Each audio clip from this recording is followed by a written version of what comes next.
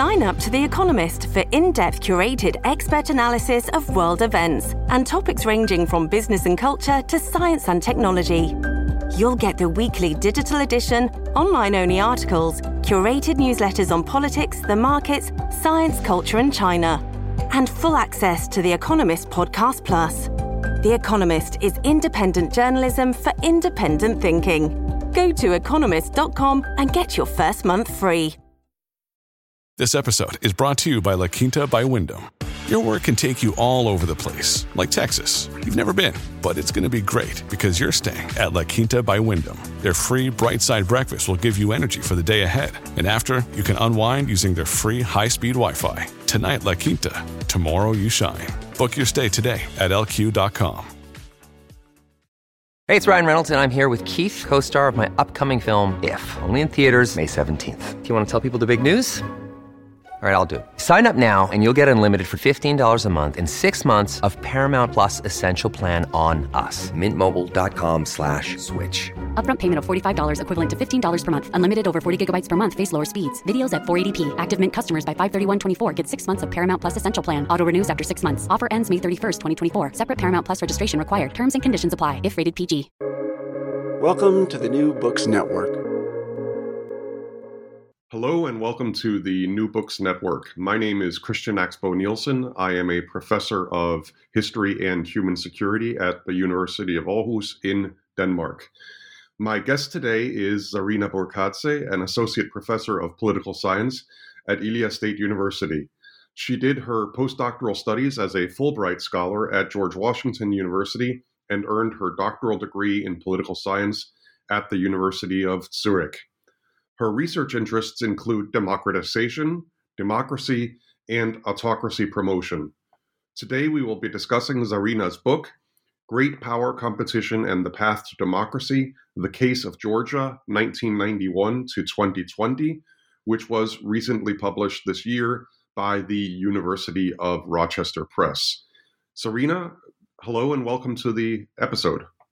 Hello, Christian. Thank you very much for having me and inviting and giving me an opportunity to speak about my recently published book. Well, I'm really excited to talk about this book, and it's certainly very, very relevant. But let's start off by having you tell us why you chose to write this particular book. Well, I was born in Sukhumi. This is the Autonomous Republic of Abkhazia in Georgia. And in 1992, the war erupted in the region. And it has several reasons why this happened. I would say that the biggest trigger was the collapse of the Soviet Union and also the Russian efforts to destabilize Georgia by inciting separatists and arming the radical groups in Abkhazia. So Abkhazian nationalism and self-exclusionary politics was one of the important conditions resulting in the separatist claims. Another very important trigger, I would say, was the context of the international politics. And we know that the Cold War was recently ended by that time, and the Western actors limited their involvement in the region, and particularly with Georgia, by humanitarian assistance and diplomatic statements, because Russia was a nuclear state, and they were considerate of considering the international national security interest of Russia. Russia's support of radical groups within Abkhazian political elites resulted in ethnic cleansing of Georgians. And as a result of this war, there were approximately 300,000 internally displaced people. They were left without support because Georgia had almost failing state. So not capable of accommodating the demands of its own citizens, and has experienced the military coup d'etat followed by the Tbilisi civil war. And as a citizen of Georgia, obviously I was interested to study what were the domestic and external causes of such painful democratization. So my childhood memories and observations really was haunting me, and I really wanted to study, to find the scientific answers to these questions. And that was the biggest motivation why I started to write this book. I could definitely detect that when I read it, and I think your engagement in it is very, very clear. But I think that one of the great strengths of the book is also that, as you say in your answer here, that there's very clearly a scholarly, scientific approach to the issue. And I think that you are, in the book, really able to look at each of the issues you deal with from different perspectives. And I enjoyed that while reading the book. Could you tell us a bit about the sources you used in the research for this book? How did you go about framing the research, and what kind of sources did you choose? And were there maybe any sources that you decided or had planned to use but decided not to in the end? Right, sure. Thank you for this question. The purpose of this book is to explain why and how democracy emerged in Georgia. While it is a site of intense competition between the West and Russia. To explain this causal pathway and test my theoretical assumptions, I collected archival materials which included agreements between United States and Georgia, also between Georgia and Russia, and newspaper articles, interviewed experts on the countries of Georgia, Armenia, Azerbaijan, Moldova, and Ukraine. Armenia, these countries, other countries, Armenia, Azerbaijan, Moldova, and Ukraine is very important because there are some variants of great power competition, and also great power competition influences their domestic politics. And I also wanted, after comprehensively studying Georgian case, to really give the insight and outlook what is happening in those countries to make some comparisons. So, and the final chapter of this book really speaks about these dynamics.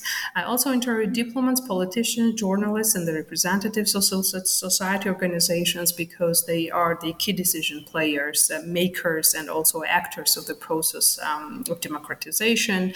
I studied and analyzed this data from 1991 to 2020. So in order to find any variance in the behaviors of external actors and also domestic actors, how they respond to these incentive structures. And I analyzed materials on the pre-war period as well in Abkhazia from 1989 to 1992. So newspaper articles mainly, I chose to research this topic qualitatively in order to explain how the macro variables are translated into the micro actions and guide the behaviors of local elites and societies to form democratic rule. And I wanted to give this very deep and thick understanding and explanation of how these processes are evolving in the case of Georgia. So this is the sources and the methods I used to answer my research questions in this book. Terrific. Can we perhaps start, now that we'll dive into your book, by summarizing Georgia's trajectory since it attained independence from the Soviet Union? What are, in your opinion, some of the major milestones of the past 30 years that you identify in the book? As I mentioned, Georgia's political trajectory since independence was quite hectic. And it was marked with two separatist conflicts in the autonomous republics of South Ossetia and Abkhazia, and Tbilisi Civil War. First, democratically elected President Zviad Gamsakhourdia, who was a dissident, and I would say that he had no political experience, and it was normal due to the post-Soviet legacies. He was overthrown by the military council. The recruitment for the government positions was based at that time on personal relations, and regaining independence required creating constitutional rules, defining system of governance, and gaining knowledge on many aspects of governance, including refining bureaucratic structures and learning how to build viable political parties free from personalization. So that was quite a difficult task without external democratic support. And I mentioned that at that time, Georgia was not the biggest recipient of democracy promotion assistance. Rather, it was limited with humanitarian assistance to tackle and to deal with refugee and IDP crises. I mentioned refugee crisis because there was also a war in Chechnya, and we had some inflow from this region, especially in the Pankisi Gorge, that also escalated some security issues, and they were quite often instrumentalized by Russia in order to weaken Shevardnadze's rule. So fighting communist rules brought some experience, obviously, to media actors and also to dissident movements that were then later on positioned as civil society organizations and more precisely as the human rights defense organizations.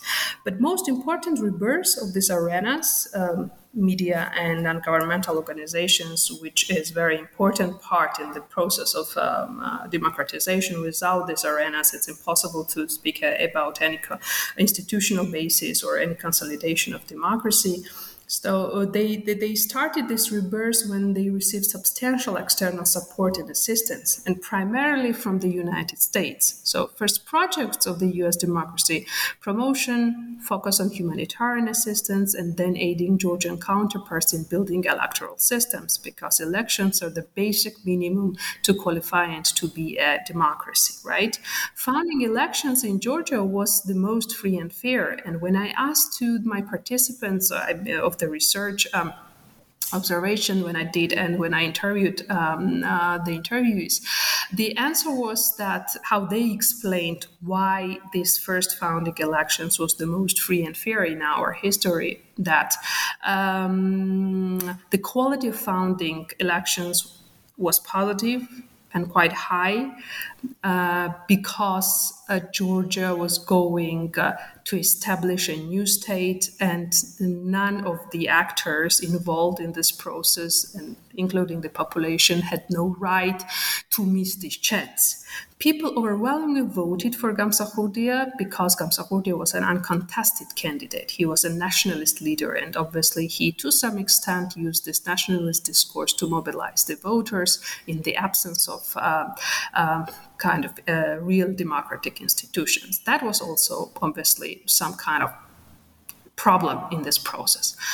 However, for the communist intelligentsia and the elite group that was aligned with Russia, Gamsakhourdia was unacceptable.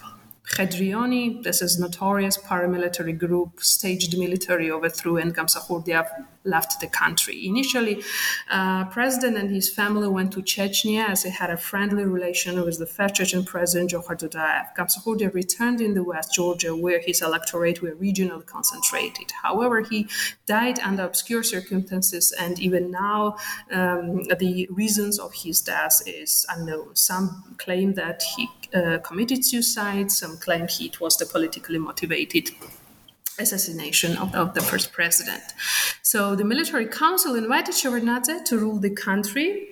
Shevardnadze had close connections with the West and Russia because his international reputation was quite important, in the sense that Shevardnadze was the former foreign minister of the Soviet Union, and he played a huge role in the collapse of the Berlin Wall, on the collapse of the Soviet Union, and despite this high international reputation, he had very good relations with Baker, with the Genscher, with Demirel from Turkey. And so... these are the foreign ministers of these countries now. And these three countries were actively involved in institutional building, especially Turkey and Germany helped a lot Georgia in building the military capabilities at the very early period of our independence under Shevardnadze. But his reputation didn't help him much in relation with Russia.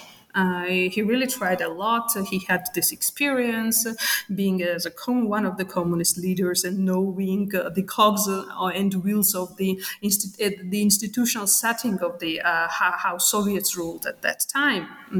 And this reputation did not help to avoid the war in Abkhazia. Contrary, when I was studying the archival materials, I found one of his interviews where he says that Vice President of the Russian Federation threatened Shevardnadze to send planes up if Georgia did not join the Commonwealth of Independent States, which might also contribute to the end of Abkhazian war. And Russian troops were participating in the escalation of hostilities in Tskhinvali region, and there was a rocket attack on the region after the ceasefire agreement. So there was quite constant violation of ceasefires or any agreements that was concluded between Shevardnadze, Georgia, and Russia. And even more, one of his security ministers, planned and executed the attempt of terrorist attack against Shevardnadze. And that was, I would say, the awakening of Shevardnadze when he started to think to deepen the ties and connections with the Western countries and to formalize these relationships with NATO, with European Union, and with the United States. So under Gamsahurdi and Shevardnadze's first term, the Western external actors did not have close political linkages with the Georgian elites, but slowly Shevardnadze started to develop these links. And now, in the case of Georgia, great power competition began in earnest when Western democratizers entered the political space during Shevardnadze's second presidency. So Shevardnadze consolidated his power vertically to counter the military council. So after isolating the militaries, I would call them not militaries, but rather paramilitaries from the political landscape, Western democratizers advised Shevardnadze to adopt a new constitution and define new rules for balanced power sharing mechanisms. Shevardnadze used tax authorities, security services, prosecution, and the courts to neutralize domestic rivals. And these agencies were instrumental in political decisions of his government and often used against the media, opposition, NGOs. So the government repression against the media split his own ruling party between the reformers supported by Western actors and retrogrades loyal to authoritarian regime. And here I also want to mention the fact that this division also ran along the lines of foreign policy. So where Georgia needs to be stand, with West or with Russia. So these two reference groups always are quite visible in the Georgian politics. In 2003, the success of the Rose Revolution against Shevardnadze's regime was really embedded in a set of circumstances. That includes a popular demand for change because the state institutions was quite irresponsive towards the citizens' demand, and we had high level of corruption at that time. Government incapacity to respond to other challenges, and decisive role of the media. Somehow, in the context of Georgia, media can be seen as an instrument and as a key actor of democratization. So, and even some politicians claimed during the interviews that without media, the political temperature could not be as high as it was during the Rose Revolution in Georgia. The support of external actors was a significant addition to this anti-regime mobilization toolkit. And the political and media realities changed dramatically under Saakashvili. So Rose Revolution happened. It was quite successful, peaceful regime change. He mobilized the political system, new president to reduce inter-party fragmentation and oppositional capacity. The domesticated opposition emerged. The bureaucrats and the rule of law actors were allied with the president for several reasons. First, Saakashvili was the winner of the revolution and real leader of the Rose Revolution. Second, the government was effective in eliminating endemic corruption and also the informal rules of interest groups. So Saakashvili's economic policies were based on the idea of a liberal economy. So these transformations contributed to economic growth and to creating state institutions, capable state institutions. But this institutional, structural, and economic modernization of the country did not translate into a democratic regime. Conversely, the incumbents were exposed to increasing authoritarian tendencies, and as we said in Georgia, that was the dictatorship of Democrats. So really, that's a very interesting term. Yes, they really developed the state institutions. They really made the country responsive to certain threats or challenges, but it was not a democracy, liberal democracy per se, where all parties who are involved in the process have the same rights or same opportunities to be part of political process. So we know that also critical point was that Saakashvili tried to appease the Russia and to negotiate, and he himself also recalls all these things if we look to his interviews. But somehow, I'm not sure whether it was on the personal level or it was like also Russia's imperialist goals that these negotiations did not work, and finally Georgia was somehow punished for its Western orientation. Because Saakashvili's government made it clear that our foreign policy goal is to become a member of NATO and to become a member of European Union and to have a strategic relations with United States.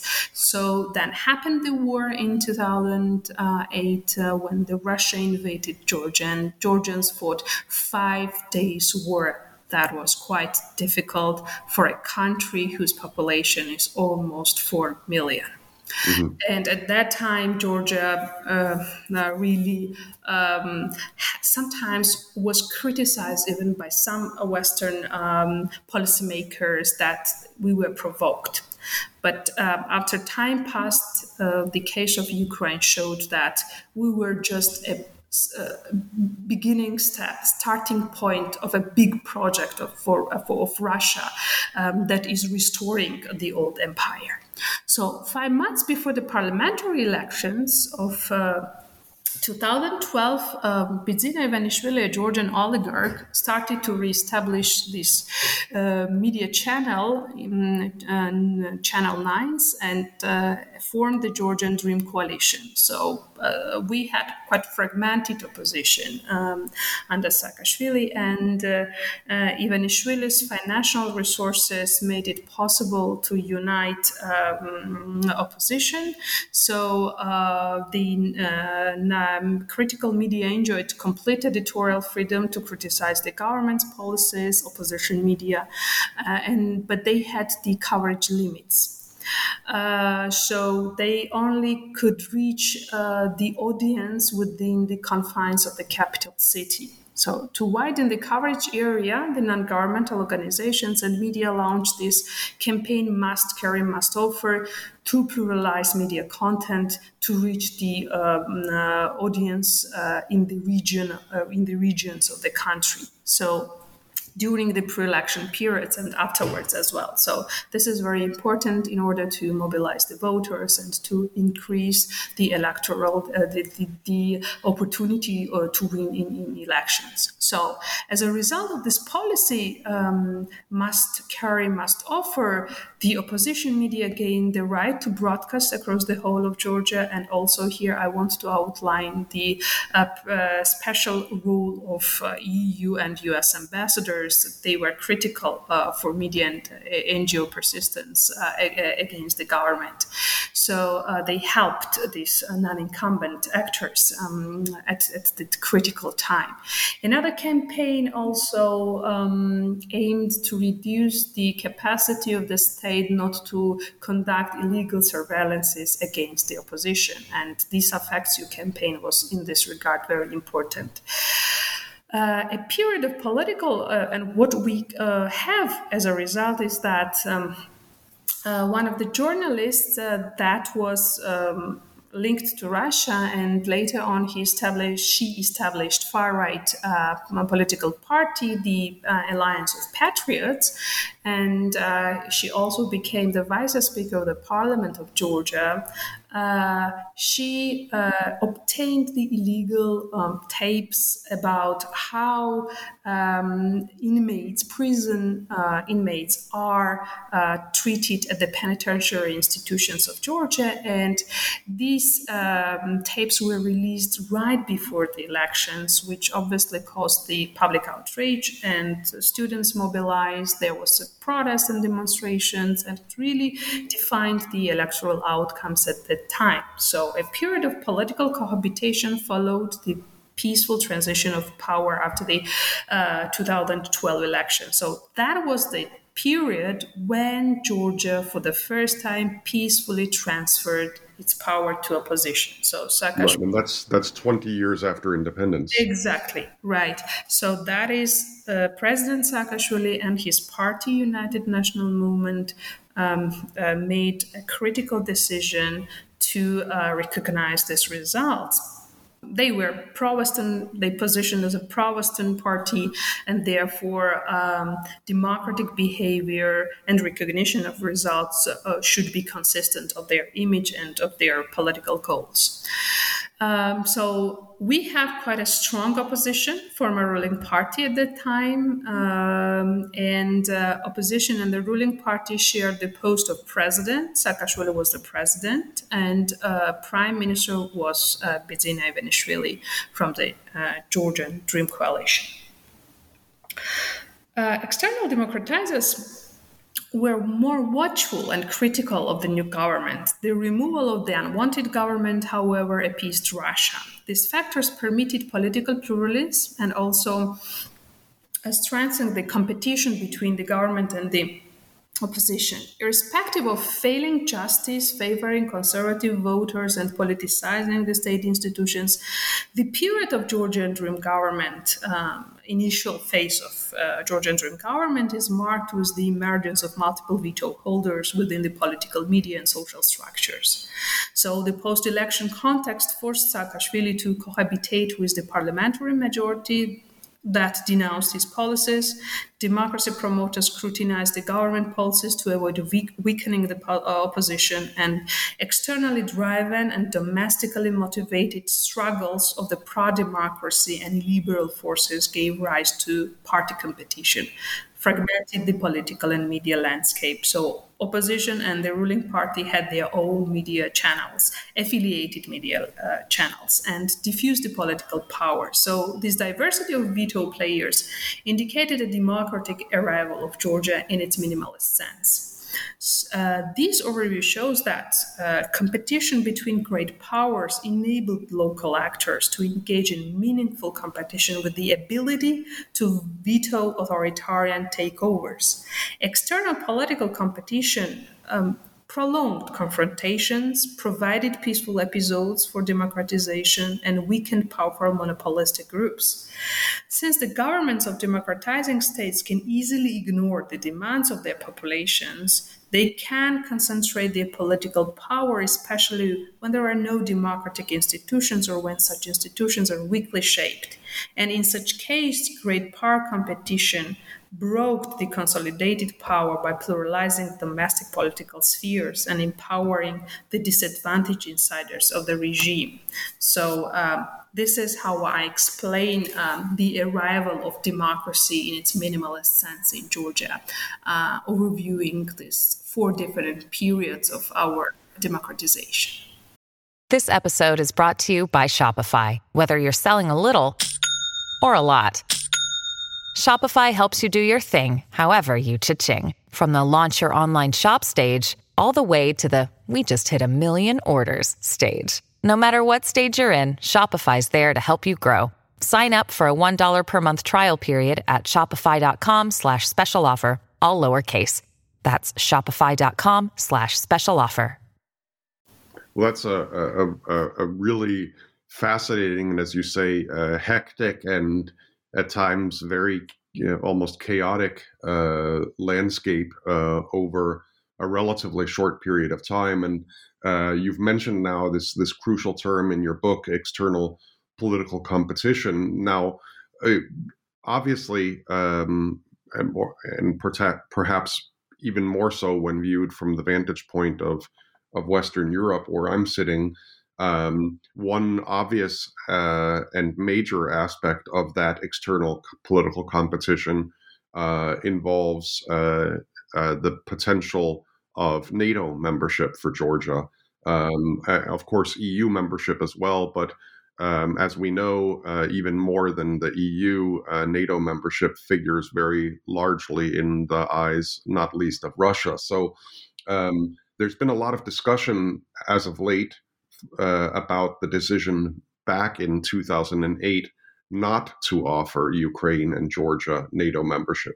Can you summarize how your book analyzes the relationship between democratization on the one hand and NATO membership for Georgia on the other hand? Sure, but can I start to first explaining the key concept of my book, which is external political competition, and then I give more specific elaborations about this relationship between democratization and NATO membership for Georgia, of course. Okay, perfect. So external political competition takes place when international organizations, in this case, NATO, European Union, superpowers, United States, Russia, and their reference groups engage in the competitive diffusion of democracy and autocracy. So external political competition is a deliberate act to promote competing strategies and target domestic actors at the same time. So this form of political competition has three dimensions. First is that nature of the actor. So whether as an external actor I promote democracy or I promote autocracy, what is my strategic goal in the target country? Second is the intensity of competition, which varies depending on the capabilities and strategic interests towards target countries. Let me be more clear here. Let's assume that China has its strategic interests in Georgia, but these interests are different from those that China has with regard to Taiwan. So we need to be also cautious about this intensity of competition depending on the region. A third is that the nature of instruments. So what kind of instruments competing external actors use to leverage the domestic political processes? So generally, these are political levers, these are diplomatic levers, these are human-based levers that also I use this term reference groups. These are energy levers, these are economic levers to somehow influence the decisions of domestic actors. And obviously military levers, which is the most harsh and most brutal way to subvert processes and prevent unwanted forces from coming to political power. So now let me tell a little bit about my argument in this book, is that great power competition can distribute political power in a way that causes democratic regime to emerge. So how? It does. The integration of authoritarian and democratic actors into the process of democratization reduces the chances of a state being violently overthrown. So inclusion also restricts authoritarian actors, when the elimination increases the possibility of violence. So we have these stable episodes to take or make or implement very important democratic reforms. An implication of this containment is that creating stable environment for building democracy, and second, the competition among the proxies of external competing forces diffuses power. So we have the decomposition of political power instead of the centralization of political power. As a result, diverse set of actors can be empowered within the political and social layers. So we have multiple veto holders. And this pluralizes local spheres, creates opportunity for lengthy negotiations, imposes mutual constraints on the actors from all sides. So this is the mechanism through which competing pressures are effective in curbing the unwillingness of domestic actors to democratize. So let me go back to empirics and recall Shevardnadze. Shevardnadze was a communist leader, but paradoxically, he adopted democratic policies because of the constraints he faced from Russia and threats he faced from Russia. So he needed to be to build this partnership with the Western actors. So external political competition thus pluralizes the societies and checks their powers. Also, external support helps the contending groups participate in political decision-making and offers the promise of not becoming permanent losers. It's quite painful in transitional regimes not to have guarantees. It increases uncertainties. It also creates quite stalemate situations, and therefore having a guarantee it makes possible regime change, but obviously regime change does not mean that in a day we can create democracy.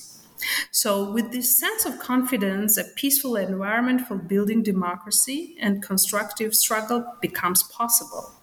And democracy is all about struggle, all about competition, obviously at the beginning of the process. The involvement of democratic great powers to empower more democratic forces within the polity is essential for the process of democratization, because by creating incentives and instituting a set of democratic rules, authoritarian tendencies are vetoed. I mentioned this beginning of a period, very hectic period with the wars, with the civil war, with separatist wars, that the external actors, democracy promoters, were not present at the political space of Georgia, and only dominant actor was Russia. And we have seen the regime quality at that time and afterwards. This is why it's important that the democracy promoters be present, and their role is very critical in this sense.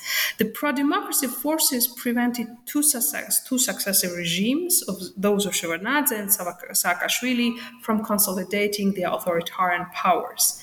And these pro-democracy forces mobilized in response to the pro-authoritarian veto holders that are linked to Russia. So competitive pressures also provide the sizable efficacy of sanctioning mechanisms against local actors. For instance, Russia's involvement in Georgia's politics both reversed and motivated the process of democratization.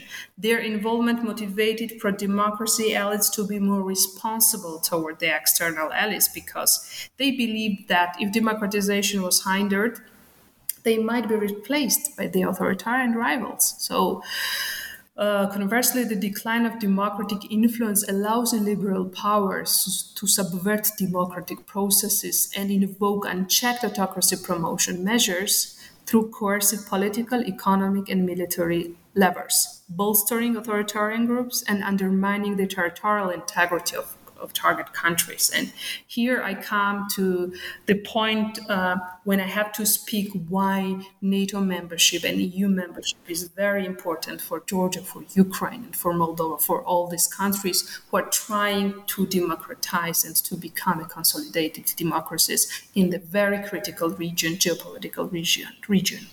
So NATO membership enlargement is complementary to the Europe-EU integration process, and it is mutually reinforcing processes. The alliance intends to protect the security architecture of the Euro-Atlantic space. Let's remember the history why NATO was established. But some cracks, as you mentioned in your question, appeared in 2008 between European skeptics. I call European skeptics those countries who started to postpone or somehow stall this process of integration of Georgia into North Atlantic structures.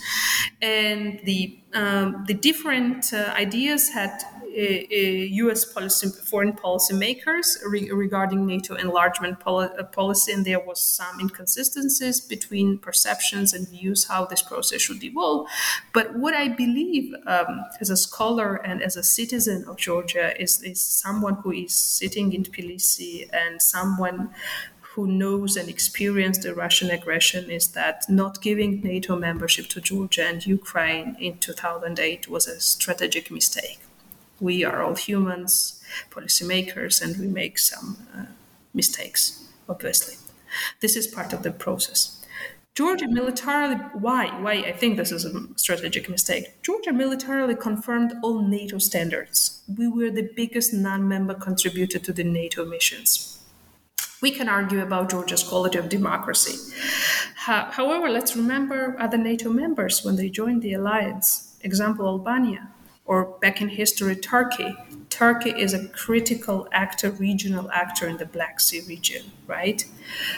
We can debate and say about the quality of their democracies as well, but they are the members of the NATO. These decisions were made out of security concerns and strategic calculations at that time. Thus, denying NATO membership to Georgia and Ukraine lowered the level of competition and encouraged Russia to attack these states in 2008, in 2014. Moreover, we had the reset policy before the Crimean annexation. And I understand the rationale behind these ideas and these policies that the Western actors want to integrate Russia into the European structures, to be considerate of their strategic and national security interests, but it does not help because we need to also understand what is happening inside the Russia. And recently we have seen that Ukraine was attacked and invaded by its neighbors, something that I had the sense that the history was coming back. So such decisions also undermine the credibility of promises made by these international organizations and put in the advantageous positions autocracy promoters. And unlike external democratizers, autocracy promoters, here I mean Russia, they are successful during periods of political instability because the chances that desired forces will come to power are high. Let me add one argument here as well. NATO enlargement is not a key cause why Russia attacked Ukraine. This aggressive behavior may be explained by, as I mentioned, by internal processes within the political and military structures of Russia, as well as those policies facilitating economic and energy dependence of the European Union on Russia. Perhaps Western foreign policy makers, I will be here repetitive, but thought to contain Russia through inclusion, but they lowered their competitive edge in doing so. Democracy promoters should increase their engagement with democratizing regimes rather than retreating from them. For instance, NATO membership for countries such as Georgia means safeguarding their security through a collective defense. So if we do not have basic conditions, we do not have statehood, it will be very difficult to speak about consolidating our political institutions democratically. So here I think that Russian factor is quite important, but this is not about per se NATO membership, but about what is happening inside the political regime of Russia, and they are ambitious to restore the old empire. Right. Now, you've already mentioned the EU, and there as well, of course, we don't have an offer of membership, though there has certainly been also some discussion of it, both in Georgia and within the European Union. You write in your book that you cannot, of course, given that there is no offer of membership, really test the efficacy of what we call conditionality. That is the kind of the carrot and stick approach where candidate members are supposed to be motivated by the prospect of EU membership to actually undertake domestic economic and democratic reforms. So could it conversely be argued that the absence of a realistic prospect of Georgian EU membership caused Georgia's liberal elites to overcompensate compared to, say, some of the Balkan elites who have felt in a way more privileged or certain of being offered EU membership by the sheer virtue of their, let's call it, closer or better geographical placement vis-a-vis the EU? Yeah, that's an excellent question. Thank you for this question. So Conditionality was indeed a defining factor for the democratic transformation of post-communist states. Poland, Hungary, given authoritarian rivals were unable to provide countervailing resources. Well, this is the underlying argument that is offered in the literature. At that time, Russia was quite weak and more busy with its own domestic affairs, with the war with Chechnya and so on and so forth, and also economic problems in 1998. But unlike the Central and Eastern European countries, you rightly mentioned that Georgia continued to democratize without being offered a clear prospect of EU membership. But Russia's authoritarian presence also limited the gatekeeping potential of Georgian political elites. So the geopolitically imposed necessities motivated Georgia to build networks and search for new alliances. The United States was the first and leading external democratizer in Georgia, especially when we were building our state institutions. And I would say since 2003, after the Rose Revolution, European Union really was engaged very actively in promoting democracy, sectoral cooperation, building our bureaucracy, state capacities, supporting Georgian educational capacities, and also supporting the rule of law reforms in Georgia. For Georgia, there were no structural opportunities to democratize, if we look from the perspective of what the democracy promotion literature tells us about democratization. And yet the country developed into an electoral democracy despite being surrounded by authoritarian powers, Russia, Iran, Turkey, Azerbaijan also is a consolidated authoritarian regime. So this outcome was very unusual in the sense that Georgia had a history of civil and ethno-territorial conflicts. And in 2008, by invading Georgia, Russia fully exercised its military leverage and transformed the conflict into interstate warfare. Thus, Georgia contradicts the thesis of contagion through proximity and deviates from the theoretical assumptions of linkage and leverage theories as well. If economic development strengthens political, economic, and social linkages, and if geography determines the intensity of these connections, rather than the choices of the elites, then the case of Georgia confirms the opposite. Georgia was far from economically developed when its political elites and civic organizations established linkages with the West. The educational, bureaucratic, and non-governmental ties with the Western democratizers were instrumental to the regime transformation that took place before and after the Rose Revolution. It was an elite-based decision to strengthen connections with Western-dominated institutions and protect the country from the Russian influence. But I believe that conditionality is the right tool for now because Georgia has, to a certain degree, democratic political institutions, of course, in the minimalist sense, but still. There is an acceptance and huge popular support for European integration and to formalize these rules and to give the clear promise of conditionality.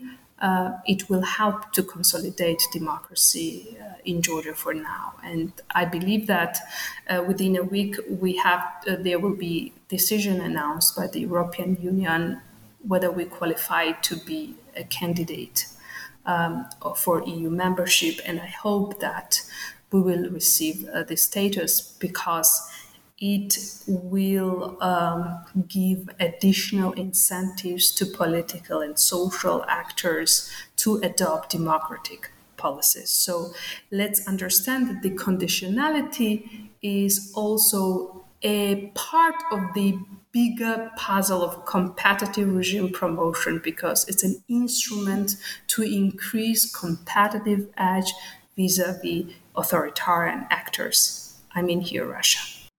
Mm-hmm. Now, at the end of the book, you have a chapter where you expand beyond Georgia and you draw comparisons of or with the cases of Armenia, Azerbaijan, Moldova, and Ukraine. Can you briefly share the highlights of these comparisons? Sure. Armenia, let me review all of these cases in a way to give the idea to what extent the great powers were involved in their domestic politics and to what extent their internal elites were open and receptive to these pressures. Armenia and Azerbaijan had a low intensity of great power competition. Armenia's relations with Azerbaijan and Turkey is quite complicated, and this forced Armenia to be more dependent on economically and politically on Russia. So recent decisions by Prime Minister Pashinyan gives hopes that Armenia will accelerate the process of democratization, but it did not show strong EU aspirations because Armenia is the member of the Eurasian Union and never considered to become NATO member because of Russia's resistance and because of Turkey. However, a recent position of Russia in the case of Nagorno-Karabakh conflict showed that Russia can't be a credible partner for Armenia. Irrespective of all of this, pro-Russian political elites are very strong, and they blame Pashinyan for losing control on the Karabakh, while I think when I look retrospectively to all of these processes, that it was Russia's deliberate decision to change its position, shift its position in favor of Azerbaijan, as it thought to receive some support from Azerbaijan in the planned war against Ukraine. Azerbaijan is a very important country in this region. It has huge energy resources, and it can, I hope that Azerbaijani political elites will use this period with this critical time to formalize the relations with the European Union and to benefit more in a sense of developing their political regimes towards democracy. Azerbaijani political elites did not receive democratic assistance until 2001 because of Nagorno-Karabakh war, and only since the Iraqi war it gained geopolitical importance. However, Azerbaijan remained neutral in relation with other superpowers because it tries not to somehow irritate any of those, either Turkey or Russia or Iran. And if we look to more, let's say, countries which are right on the border of Europe, for instance, Moldova, is somehow similar to Georgia with regard to its ethnic and political divisions at the domestic level. These divisions ran through the political parties and defined their positions regarding foreign policy issues. But unlike Georgia, Moldova was selective towards external democratizers. It never expressed willingness to join NATO. It's announced neutrality. But we have seen that this announcement by Moldova to be neutral does not help him, does not protect it from Russian aggression. And contrary, several months or weeks ago, there was Moldova, the region of Transnistria, there were some escalations and the signs of that Russia may also potentially invade Moldova. While definitely EU integration was a priority for Moldovan foreign policy. Georgia and Ukraine are kind of rebel countries, and they resist Russian hegemony, and then the political elites of the color revolutions declared their pro-Western orientation and openly sought NATO and EU membership. Unlike Georgia, Russia was not viewed as rival in Ukraine until the annexation of Crimea in 2014, irrespective of the deep-seated divisions between pro-Russian and pro-Western political forces.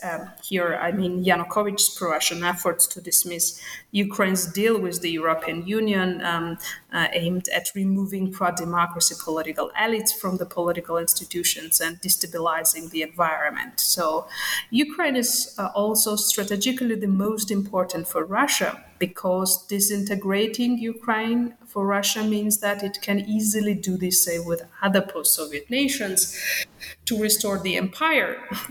If we look back to history, my sense was when all these processes were evolving in Ukraine that Putin wants to replicate the policies of Stalin somehow.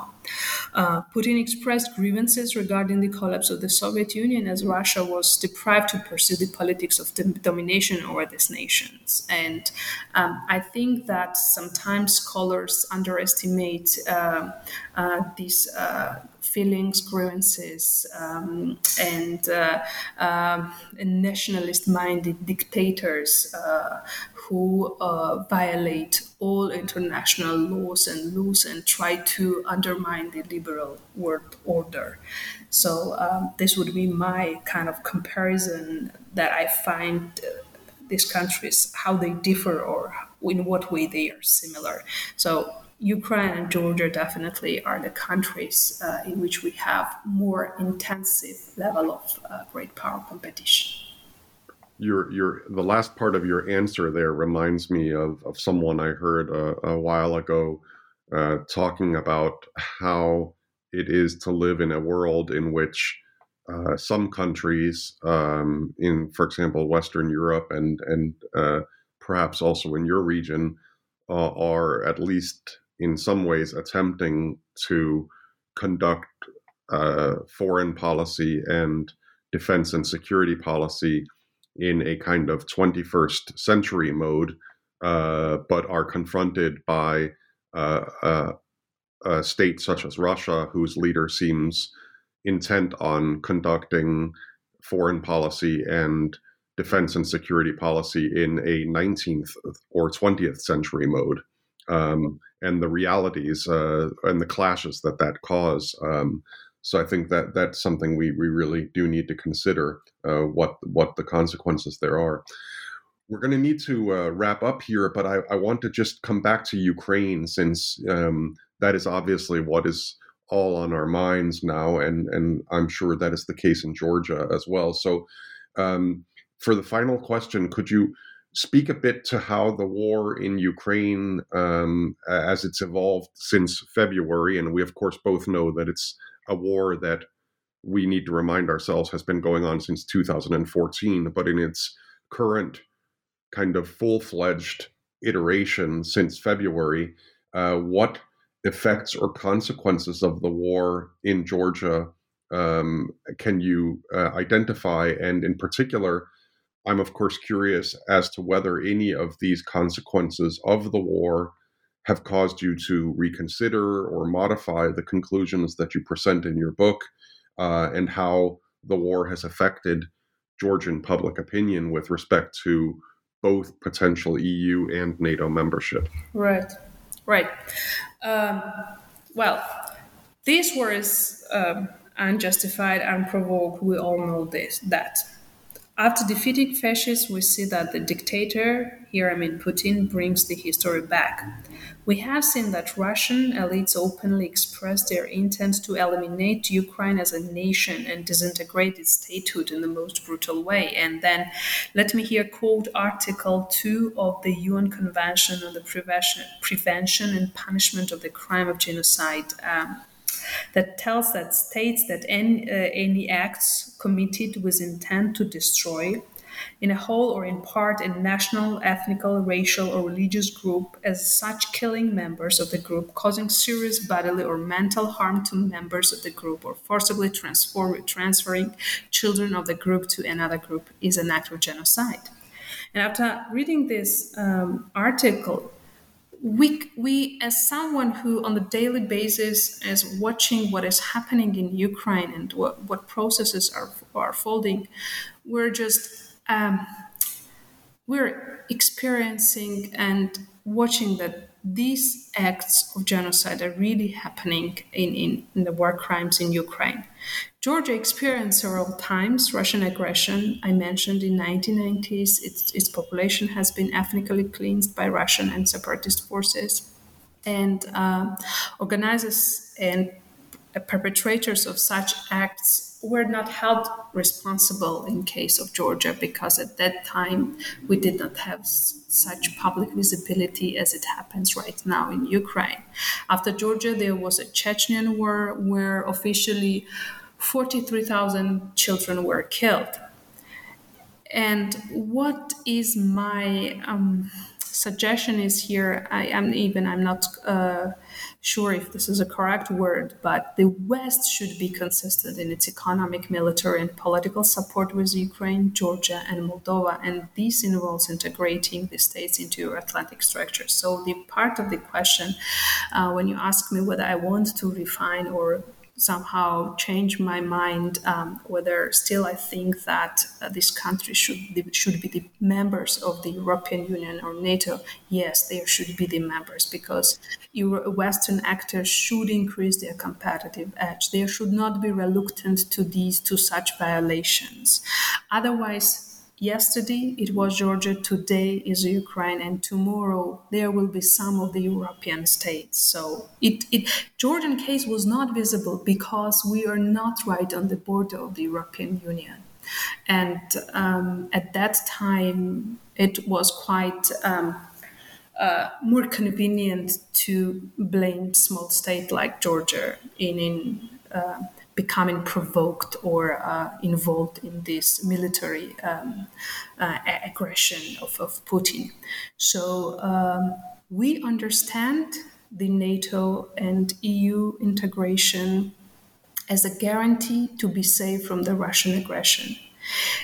I am telling it as a citizen of a nation whose population is almost 4 million, and sometimes our behaviors at the social levels are guided by our survival instincts as well. So the status of the EU candidate should be granted to Ukraine, Georgia, and Moldova to leverage better the democratic consolidation of their political institutions. But we could not speak about consolidation of democracy without statehood, which is at risk, and it is at risk from Russia and by Russia. On that note, and I think you mentioned also, of course, the issue of war crimes, crimes against humanity, and genocide, and there, of course, there will doubtless be a long chapter that has yet to be written of both national and international prosecutions of atrocities that are being committed in this war. As indeed, as you know, there are both national and international efforts looking at those atrocities that were committed during the war between Russia and Georgia back in 2008. This has been a really interesting discussion. I think listeners will have gotten more than an appetizer of what awaits them in your book, which is multifaceted, very detailed, and has a lot of theses, which, as you show in your final chapter, are relevant not just for Georgia, but for other countries in the former Soviet Union, and I think also farther afield. So I want to thank you, Zarina Burkadze, for joining me today. We've been discussing Zarina's book, Great Power Competition and the Path to Democracy, The Case of Georgia from 1991 to 2020, which has been published in 2022 by the University of Rochester Press. Thanks again, Zarina. Thank you, Chris. If I may add some also a little summary and some conclusion here. There is no universal map showing us how to transform a nation into a better democracy, because every nation takes its own unique path. But what I tried to show here in my book is that external democratizers should view autocracy promotion as a challenge and an opportunity to pursue a countervailing strategy of democracy promotion while checking local democratic elites and preventing them from abusing their power. So this is really one of the paths that can lead us towards democracy. So thank you very much for giving me opportunity to speak about my book, and I hope it will be interesting for other researchers and for readers generally. Thank you. I'm sure it will, and thank you again. And I encourage all of our listeners to have a look at this thought-provoking book. Thank you, and join us again in another episode of the New Books Network soon.